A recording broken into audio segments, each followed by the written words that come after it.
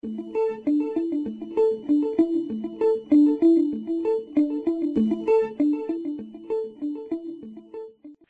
to a Nutrition and Clinical Practice podcast. I'm Dr. Jeanette Hasse, the Editor-in-Chief of Nutrition and Clinical Practice. The theme for the August 2017 issue of NCP is Obesity Treatments and Nutrition Considerations.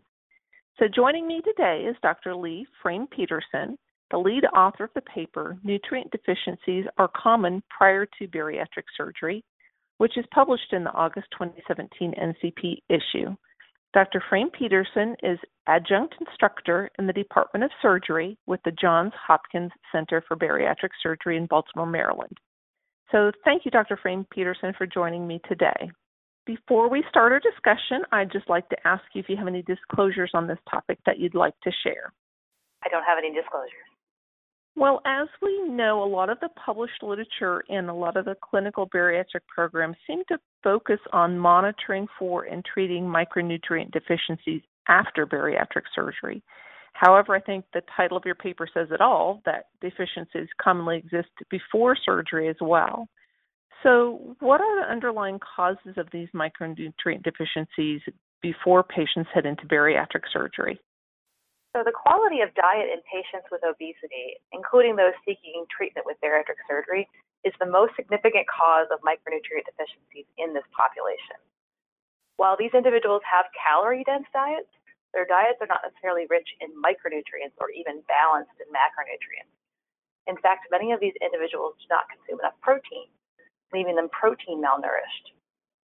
The most common micronutrient deficiency appears to be vitamin D and iron. So we're having both protein malnourishment as well as malnourishment in the vitamins and minerals. There's also the likelihood that the recommended daily allowances, the RDAs, are inadequate for patients with obesity.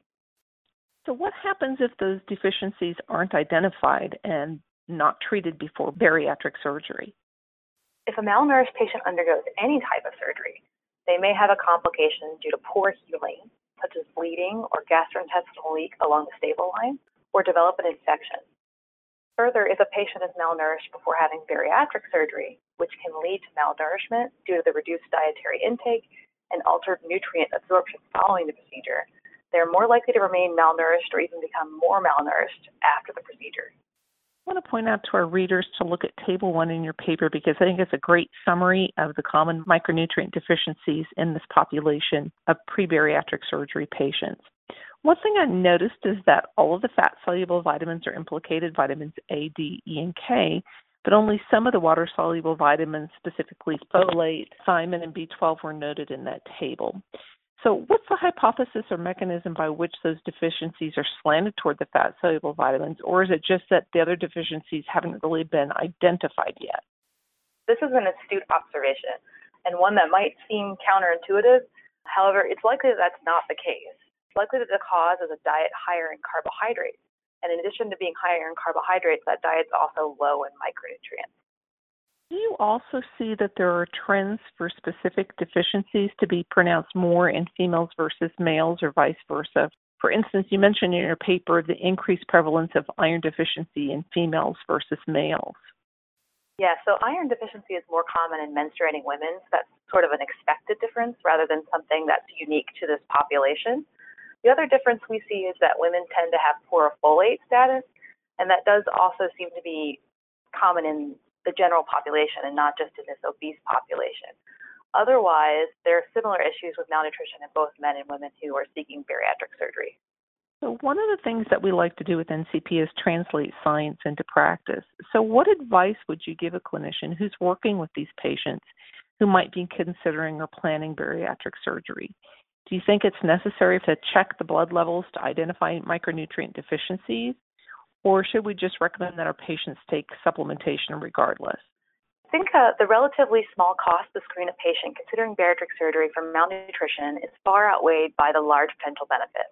That being, correcting deficiencies when it is easier to do so, the supplements will be better absorbed before the procedure, and the potential decreased risk of complications following the procedure, such as poor healing and infections. If we just blanket supplement patients prior to surgery, we don't know for sure that we're correcting the deficiencies, and if we don't correct the deficiencies, we might not have that intended benefit. But you don't just have to take my word for it. the American Society for Metabolic and Bariatric Surgery recommends screening and treating malnutrition before bariatric surgery.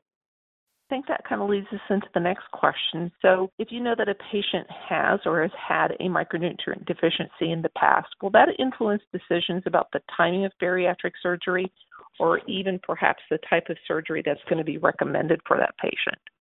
So currently, micronutrient deficiencies have not been identified as an absolute contraindication for bariatric surgery, and this is where clinical judgment really will come into play.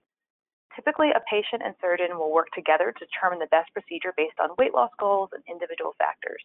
For instance, if a patient has a history of gastroesophageal reflux disease, GERD, they may be steered away from the sleeve gastrectomy and towards the gastric bypass. It is more likely that the type of procedure will inform the nutrients of greatest concern for repletion prior to surgery due to the variation in the post-procedure absorption of nutrients, rather than vice versa. In the clinic, we see more post-sleeve gastrectomy patients with thiamine deficiency and more post-bypass patients with vitamin D deficiency. So those nutrients would be probably our biggest concern if we were only able to screen a few. So before we close today, are there any additional comments that you'd like to share with our listeners? I just wanted to say that nutritional assessment and treatment for patients seeking bariatric surgery as a treatment for obesity is still in its relative infancy. Each center has its own method for screening or even not screening for malnutrition prior to surgery.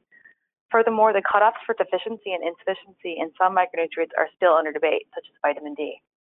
On top of that, the RDAs and thus supplementation dosing have not been well studied in the obese population, but likely are inadequate.